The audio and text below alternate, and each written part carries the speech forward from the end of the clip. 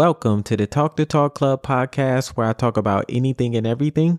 Unless you were born yesterday or live in a bomb shelter where you count how many teeth you lose from smoking meth all day, it's impossible to go anywhere or be on social media without hearing about the Israel and Hamas conflict. Some people are standing for Israel because after all, they did get attacked for no reason. And I'm surprised Hamas was able to pull this off because if you know anything about them, they spend more time blowing themselves up trying to make bombs than actually using them on their enemies. They're basically the special needs terrorist task force, hence why they needed help from Iran. I mean, these terrorists are so stupid they would probably drown in a bathtub. But I do blame Israel. They should have known something was going on when they seen that short bus pulling up, because they all know the only mentally challenged people there is Hamas. Let's be honest, you don't need to be smart in order to be a terrorist. All you need is a lack of empathy and a heart full of hate. If Hitler, Saddam bin Laden, and Mel Gibson had a baby, it would probably be Hamas.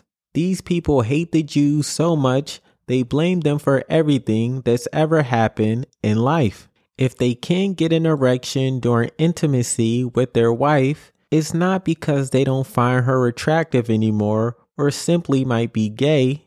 No, my friends. It's because of the Jews. Somehow their existence is causing them to have erectile dysfunction, just like the reason behind why Gaza looks the way it does isn't from Hamas continuously blowing themselves up trying to make bombs and their unprovoked attack on Israel that comes with retaliation, but it's because of the Jews being mean and trying to oppress them. And if you believe any of this nonsense, you clearly don't know what gaslighting is. We might live in different countries and have different cultures, but it's the human condition to place blame on others to avoid accepting our own wrongdoing. And trust me, Israel isn't perfect either. But you want to know what Israel's not doing? Shooting rockets and kidnapping people and beheading them for the sake of their religion.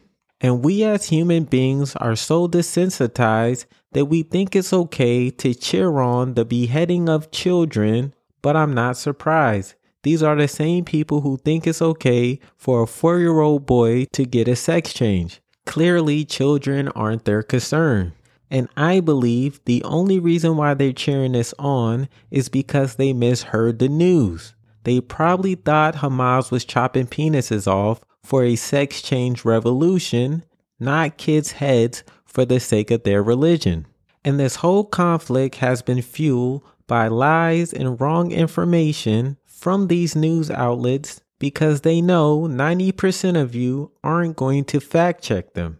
And it's because you're more concerned with celebrity drama and 2 shots of cinnamon in your overpriced Starbucks coffee. But I'm not here to place judgment on America's ignorance or make a long guilt trip podcast about how ashamed you should be for cheering on a terroristic group that's mutilating children and adults because of their belief. But I want to encourage you to take the time out and understand what's really going on. This isn't an Israel versus Gaza thing or an Israel versus Palestine thing, but it is an Israel versus Hamas conflict.